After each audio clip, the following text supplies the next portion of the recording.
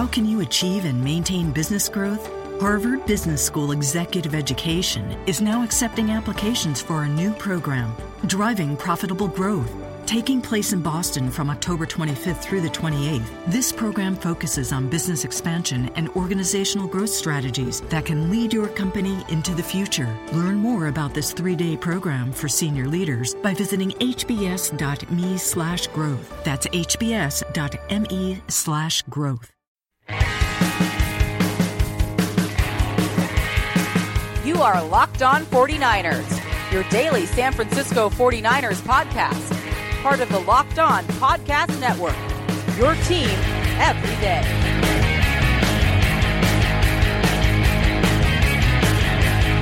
Welcome to Locked On 49ers, everybody. I'm your host, Brian Peacock. Got a great show lined up for you today. Excited to talk to Patrick Connor. We're going to look at defensive players in the draft. You know Peacon from KNBR, works with the morning show, also the shower hour, and the saloon on the weekends. So he's all over the place at KNBR. A good football mind, an SEC product himself, so he knows those SEC defenders very well, and there's a lot of good ones in this draft. And also some news, some signings in the NFL, along with the 49ers, some franchise tags are being placed on free agents out there, and a little bit of news, something we had speculated about Kirk Cousins as well, so we'll get into that in a bit. You can find me on Twitter at BDPeacock, subscribe on iTunes, rate, review the show, streaming on Audio Boom as well, and many other podcast delivery platforms. Email questions, comments, or if you're interested in becoming a sponsor, LockedOn49ers at Gmail, and links to all that stuff I just mentioned at LockedOn49ers.com. And we have a new richest wide receiver in the NFL, Antonio Brown, signing a new 4-year deal with Pittsburgh at about $17 million per year. Not a bad contract. Richest wide receiver contract in NFL history now. And we're going to see a lot of big contracts coming down, and that raises the price of all the free agent wide receivers. Salary cap keeps rising. Teams have so much money. Fewer and fewer free agents actually reaching the market.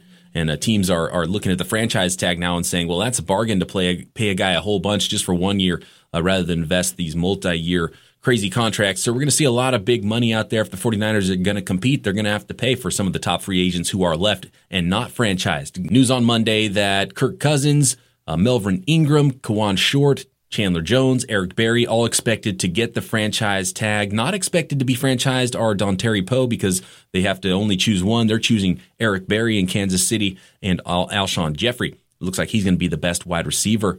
And the 49ers doing some work. A pair of exclusive rights free agents were tendered contracts by the team. Defensive tackle Mike Purcell, another interior defender locked up. Purcell will have to compete with Earl Mitchell and others for playing time and a roster spot most likely because, they aren't done adding interior rushers or nose tackle types, either free agents or draft picks to the mix.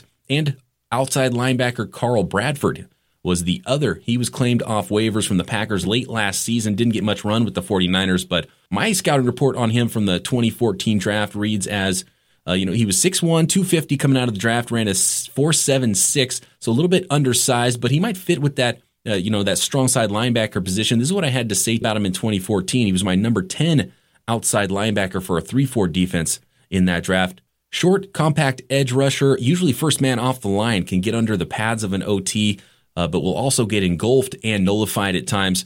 Good motor and effort, can bend the edge, undersized and not athletic enough to project as an impact player. 3rd to 4th round. He was taken in the 4th round by the Packers. Hasn't done much with Green Bay, and now he's in San Francisco, going to compete probably at both Leo and strong side linebacker positions for the 49ers. And some semi-big news, something we had already talked about on the podcast before, but a report Monday from ESPN's John Keim, and he's close to the Washington Redskins. He said, quote, "This really isn't a case of both sides wanting to break away from each other," talking about Kirk Cousins. According to multiple people, Cousins likes playing in Washington. According to multiple people in the organization, the team truly likes Cousins, but the leverage Cousins enjoys isn't about to change, and the Redskins clearly aren't prepared to pay him what he thinks he can get. That's why, with all the options as to what can happen if he's tagged by Wednesday's deadline, one has a higher percentage of happening, and that is a trade. So very interesting from John Keim there. Expects a trade. We heard this from Daniel Jeremiah when he was talking to some league insiders that a trade is probably more likely than Kirk Cousins staying in Washington. Keim went on to say, and this is very important, that Washington's problem is that there's only one team Cousins will sign with right now, according to one source aside from Washington, and that's the San Francisco 49ers.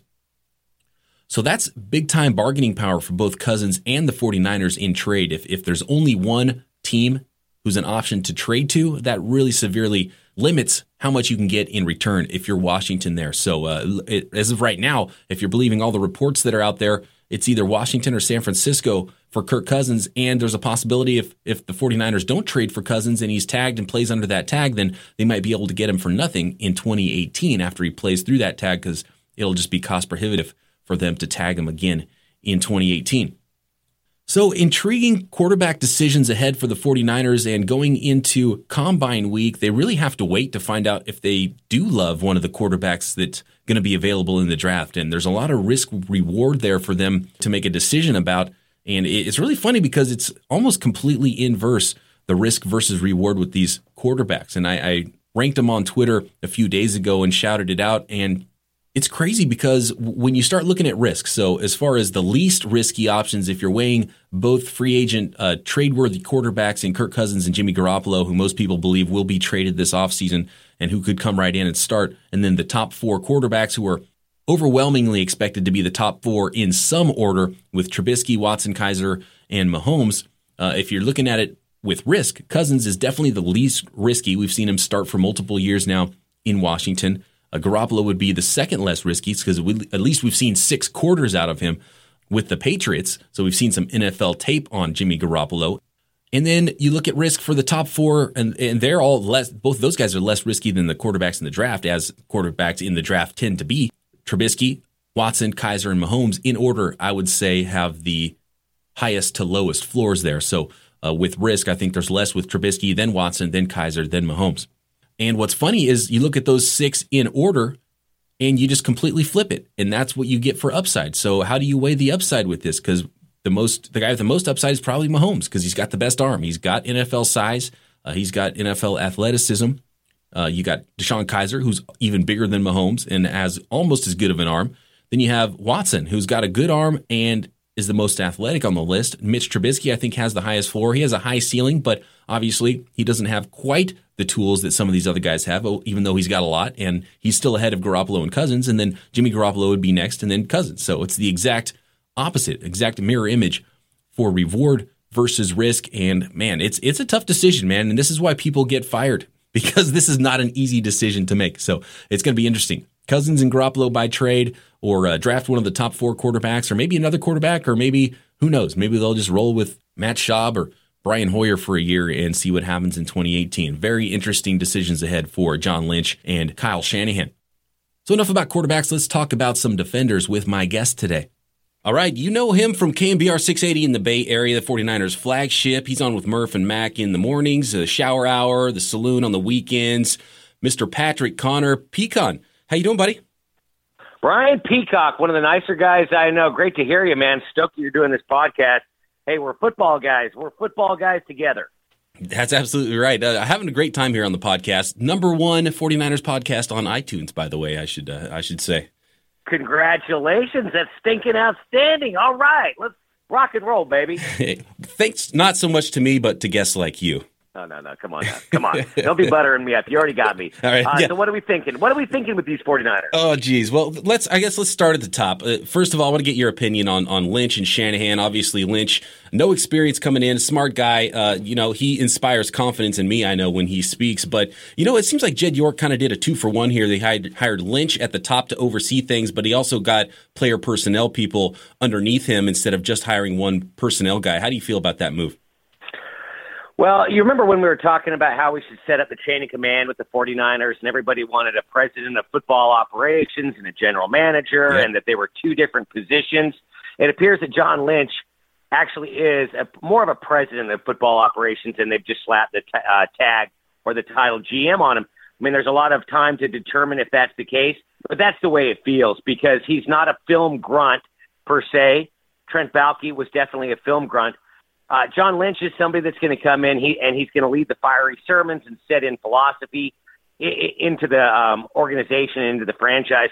And so far, so good. Now, I wouldn't consider myself someone who's easily seduced by big talk, Brian, but this guy so far, the way he's laid out the responsibilities and roles for everybody in the organization from the top to the bottom, from the rooter to the tutor, has me swooning. And it's not just business philosophies that work for football. I bet you could pretty much take his ideas and translate them to just about any other line of work. So I'm really motivated and stoked to see what John Lynch can do for this football team. And Kyle Shanahan, time will tell. But so far, I'm pretty impressed with his no-nonsense, straight-ahead approach, the way he's laid things out and mapped his plan. I got to tell you, whether or not Jed intended this to be the result or at least to be the tip of the spear, I can't tell you that. I would tend to think not. But maybe they just fell into a pool of riches. It's so far so good. Now, obviously, with the combine upon us and then the draft at the end of April, that'll really when we find out more about these guys. But right now, Brian, I think that they're headed in the right direction. I'm with you, man. They're breeding some confidence here. Whether everybody's so green and all the coaching staff they brought even under Shanahan as a first timer. So you got first timers everywhere. That's the one thing that kind of worries me. But every time you hear Shanahan or Lynch speak, I'm on board. But enough about that stuff. Let's get into the draft. I know you're a draft guy, and I'm a draft guy. So I love the draft. Yeah. Let me just do one final note based on your observation that these are first time guys, kind of like football virgins at their current positions. Mm-hmm. Well, listen, here's the beauty of that. These boys don't have any skid marks in their skivvies. They're clean. And there's something to be said for that. So they'll have plenty of time to leave a mark or two. But as for now, their garments, clean. They're spot on. So I'm with you. Okay, what do we got on the draft? That's right. I would say if there's one skid mark, it's second half Super Bowl play calling maybe from Shanahan. But that's nitpicking here. Yeah, that's a big – wet, just Hershey squirt everywhere for Kyle Shanahan, but I guess I kind of forgot about that one.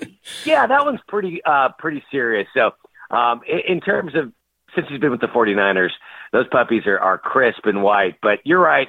If you look at his time in Atlanta, he did a lot of good things. His last quarter, his last half didn't go so well. Thanks for that, BP. Yeah, no problem. But I agree that half of play calling aside, and it took a lot of other things, not just play calls, for that all to go wrong. So I'm going to give him a pass because everything else I've seen from Shanahan, I'm on board with. Okay, I want to talk defense because I know you like defense. You like the big nasty guys, and you're an SEC guy, Auburn alum. So let's go to the SEC, and I think I was a little bit surprised. A player I like, he's probably in my top 2 or 3 at very minimum of players in the draft, and that's Reuben Foster, middle linebacker from Alabama. And if I'm not mistaken, you actually have him at number 1 on your board, even ahead of Myles Garrett. Oh, yeah. Now, obviously, he's had the rotator cuff surgery, but he supposedly will only be out 4 months and ready for camp. Look, this is, for me, and time will tell, but right now it's not a high-end, elite, surefire, nuclear class. But I do have him number 1 on my board when you factor in 49er needs. I like Myles Garrett. I think he's an athlete. He's heavier than Von Miller was at the combine. Now we'll find out in Indianapolis where Von Miller weighs in and his all the specifics in terms of measurables and all that stuff. But this year I was just a little bit nervous with his lack of production, Myles Garrett. And I'll get back to Reuben Foster in just a second. Myles Garrett can bend, he can do all that, he can edge rush and all that, but I think he had about 8.5, 9 sacks, half of which came against UTSA. And that has me a little bit nervous. Now, obviously, you have to consider that he was double-teamed a lot, he was chipped a lot, and they really, a lot of the offenses in the SEC went away from Myles Garrett. And those are all real things. There's something to consider, but Khalil Mack gets doubled on every play for the Raiders. Julius Peppers in his prime got doubled on every play. The best players always get doubled, and you have to prove that you can defeat those double teams and when they keep a back in to clip you or whatever. So I was a little bit concerned with Garrett and whether or not he had a wounded wing. Fine, you got to go out there and produce. Now, I'm not saying that I don't think Garrett will be he will be a productive a player in the NFL, but just a little bit concerned by his lack of production. Now, Reuben Foster, love him, absolutely love him. I didn't love him when he initially gave his verbal to Auburn as a student at Auburn High School. He even went so far, Brian, as to get an Auburn, the AU emblem with an eagle tattooed on his forearm. What? And at his verbal ceremony, he actually brought his daughter up on stage. And look, I want my inside backers to be mean and virile, but I'm a little bit scared when a senior in high school has a daughter that's just about ready to pose for her driver's license picture. Capiche? So, but the kid can fly, the kid can hit, and he's shown a dedication late in his career at Alabama that we didn't see early. He was willing to, as Nick Saban and his defense evolved from a thumper defense prepared to stop Leonard Fournette, they evolved into a smaller, more mobile, agile defense.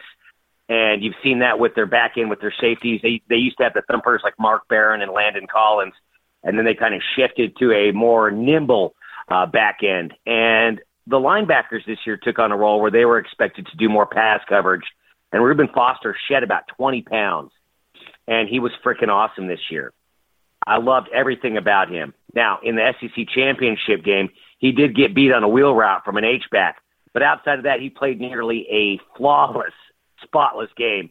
And I think he's one of those guys that could step in and immediately contribute, especially being tutored by Navarro Bowman. I just think that this guy's going to be special.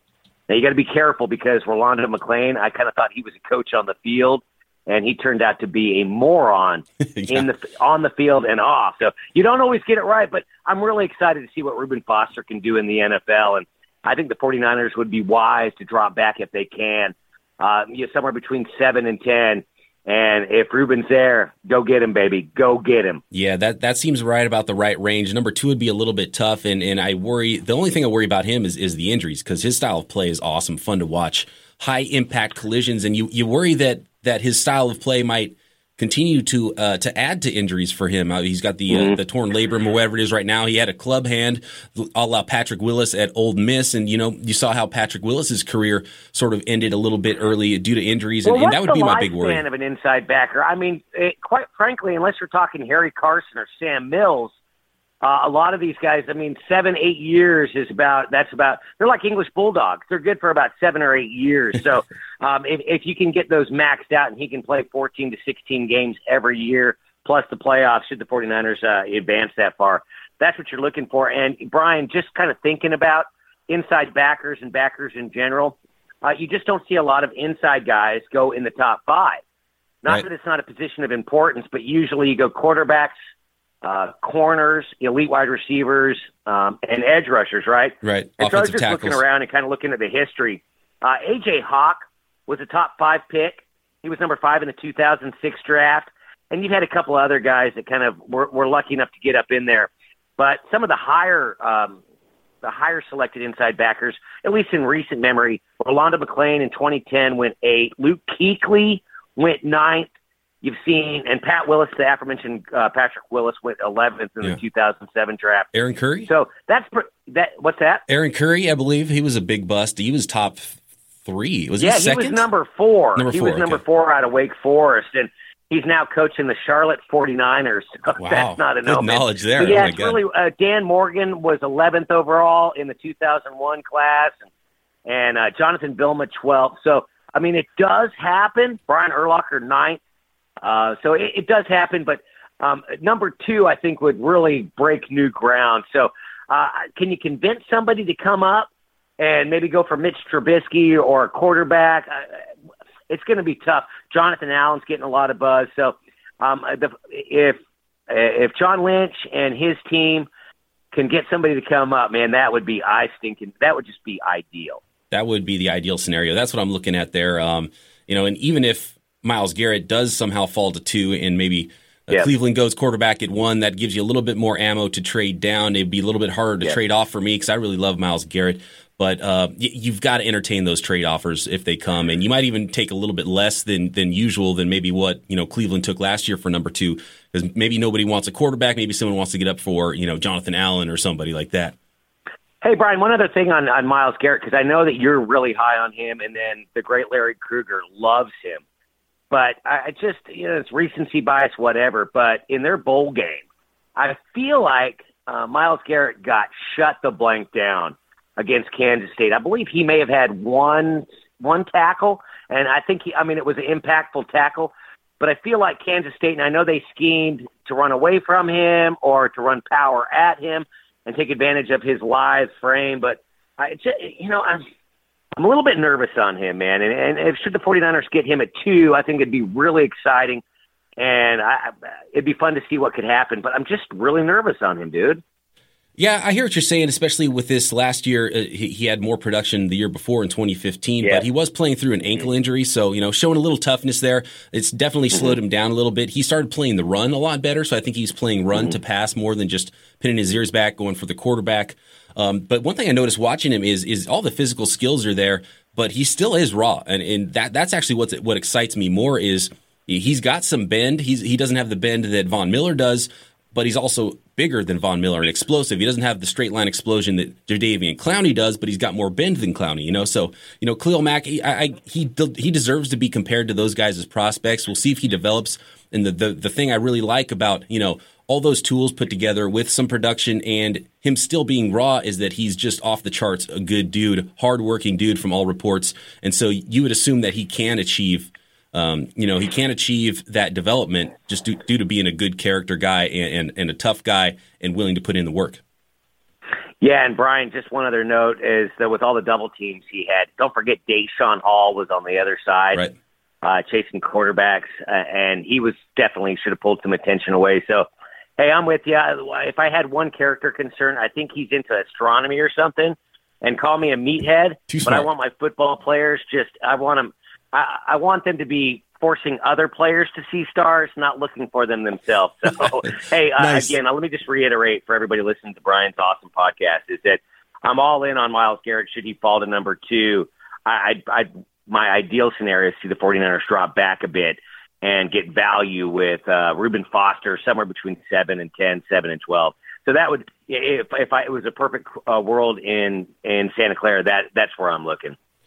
Yeah, actually, earlier this offseason, there's FanSpeak. They have this little mock draft simulator thing, and they use draft boards from different draftniks around in different media outlets, and then you do a draft and mocking with different teams and different needs. And that's what I did in this mock draft is traded down and ended up getting Reuben Foster, I think at pick 8 was the trade down, and then moved back up from the second round with the extra picks and took Corey Davis at the end of round 1. That would be the most ideal situation I could see, especially if they add a quarterback elsewhere.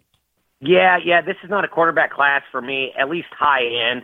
If you can get Seth Russell or Davis out of Cal, Davis Webb, that is something that I could see in terms of being a 4 or 5 year backup quarterback who knows the system is good enough to only get a handful of snaps every couple of weeks in practice, but then still jump into a game if called upon and have an impact or at least maintain a semblance of confidence.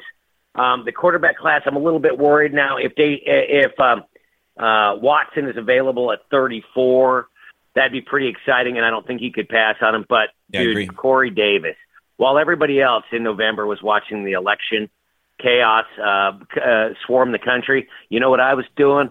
I was watching Western Michigan play. I think it was Ball State in the rain, and Corey Davis didn't do a damn thing. But that's what I was doing, so that I'd be prepared to talk to you today, my brother. I love the kid. I like his body control, his size, and just because he comes from a small college is not something that scares me off. I love Corey Davis, bro. I love him. Oh, yeah, the run after catch at that size is awesome, and it's really what separates him from me with Mike Williams, and I think they're 1A and 1B. It's going to be interesting how teams line them up, but the athleticism with the size together is what has me excited about Corey Davis. I'll tell you one other name, and obviously John Ross up to Washington runs like a scalded dog. Keep an eyeball out for him. He'll give you a little bit of contributions in the special team side of things. But there's a little guy that I watched a significant amount at North Carolina, ACC football on the come up. They had a big 2016. A little guy by the name of Ryan Switzer, and I know that most football fans are aware of him, but this kid, there's something about him that just has me, flicking the bean, dude. I'm all over this kid. He's a smaller kind of guy. You saw the success that New England's had for years with their small little guys, and the obvious joke is, he's white too, but this guy's got hands. He's got double move potential. This guy's got incredible ability to cut on a dime and really take advantage of the trend for bigger corners. And I just love this kid. He's a mid-round guy. Heck, you may even get him on the third day. Ryan Switzer is somebody that can step in and on a team where you're going to have obviously 10 draft selections this year, and if you're lucky, 8 or 9 of them make the opening day roster, the 46-man. This guy can contribute so many different ways. Just throwing it out there. I guess I'm stealing a page out of Larry Krueger's book, coming up with somebody. I'm talking 6th, 7th round type draft selections here. Ryan Switzer, remember that. That's a great call. I love Ryan Switzer. The quicks, the prototypical New England Patriot slot wide receiver there on the third day. I love that pick. Yeah, and Jeremy Curley, God bless him. He had a nice 2016 considering that he came in, just a couple of days before their first game, and they had the quarterback carousel with Blaine and Colin Kaepernick. So Jeremy Curley being a slot receiver, Switzer can step in, and with a little bit of seasoning, I think this guy's off to the races. So I tell you what, man, with the Combine right here and getting to see the details on these kids that are going to be coming out, I'm super excited. And then we're, just under 2 months away from watching it all go down. And with Trent Baalke, I almost felt like it was almost, you dreaded what was about to come because I lost faith in his selections. And it was almost like, okay, when are we going to get an ACL guy? So not that that's a totally broken philosophy, but this year, I mean, I'm just buzzed already for it. So Combine, draft, OTAs, mini camps, man, let's get to it, baby. Let's get to it. I love it. That is Patrick Connor. You can follow him on Twitter at Pecan34. We are both pumped for the Combine to come and the draft, and hopefully we'll get him on here on Locked On 49ers to talk to us again. You can hear him on KMBR 680 doing his thing. Pecan, thanks again for coming on, man. Hey, for you, Brian Peacock, anything, pal. Awesome. Take care, buddy. It's funny he mentioned people who have other interests outside of sports when he was talking about Myles Garrett there and astronomy. And I think back to Quaim Harris. I remember a big thing coming out of the draft was how he was way into playing the piano. And it's funny because some people look at that and go, oh, great, he's got this other talent. And some people, and, football guys, like Pecan was saying, it's like, nah, I want this guy to be crusty. I want football to be everything, every day for this guy in his heart, in his head. And I totally get that. And I remember Marcus Mariota versus Jameis Winston. That was a big conversation as well because Mariota just came off as too nice and kind of laid back, and some evaluators hated that about him. And Winston, even though he had a little bit of a history with getting into some trouble and doing some things, he was more of an ass kicker, and he had that attitude, and teams seemed to love that even more than some of the downfall of some character questions. So it's really interesting, the balance there between being high character, being a good human being, and just being a true butt kicker on the football field. Real quick before I go, I want to talk about an interesting mock draft that was put out on Monday by draftwire.usatoday.com.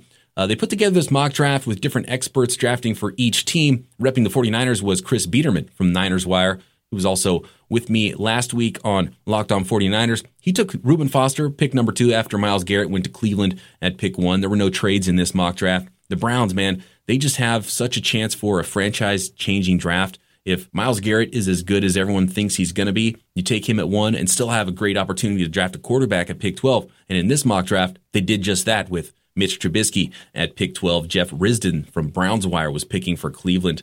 And, man, that's a hell of a pull. And, the Browns might be sitting there at 12 if they don't trade for a veteran quarterback or sign a guy. They might sit there and think, maybe we can't wait till 12 and have to move up. And I talked about how crazy it would be if they actually ended up moving up with the 49ers and just saying, screw it, we're going to take Garrett 1 and we're going to trade up with San Francisco and take a quarterback 2 and be done with it. And that was what the trade was last year. Actually, Cleveland traded down from 2 to 12 with Philadelphia. Philadelphia gave up their pick 12. They gave up a future first, which is what Cleveland has there with pick 12. And they gave up a third and a fourth from last year's draft. So that's what you're looking at if you were to maybe move up or move down with Cleveland at 12. But in this draft, Mitch Trubisky at 12, and that's quite a haul for the Cleveland Browns there. But, there was one, and kind of the reason this really stuck out to me, I liked that they had people from each team making picks in this mock draft. You can find it over at draftwire.usatoday.com. The one pick that really stood out to me, Pete Prisco from CBS Sports was drafting for the Cincinnati Bengals. And at pick 9, he took Corey Davis, wide receiver out of Western Michigan. If you listen to this show, he's one of my favorite players in the draft, especially for the 49ers, who very much need a wide receiver. And he's kind of all over the board. And I really do think he's going to get close to the top 10 here when it comes down to where these guys are going to get placed in the draft. And actually, Mike Williams went the very next pick to Buffalo in this mock draft. So they went 9-10. But In his little blurb underneath the draft pick of Corey Davis, this is where I kind of have a problem, and I've seen this happen a few times looking at mock drafts. He says, when the Bengals didn't have Mohamed Sanu and Marvin Jones, it showed up in a big way. They need more help for A.J. Green. Oh, boo-hoo. The poor little Cincinnati Bengals need help for A.J. friggin' Green.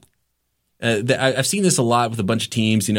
Philadelphia takes a wide receiver in a lot of mock drafts because they don't have enough to go with Jordan Matthews and Dorial Green-Beckham, Nelson Aguilar, all high picks in the draft. And it's like, man, these teams that are really, really in need of wide receiver are so much better off already than the 49ers are at wide receiver. So screw you, Pete Prisco, A.J. Green having Sons of Guns over in Cincinnati. Nah, Pete Prisco's a good writer, and no offense, Pete, if you're listening to the show, I'd love to have you on.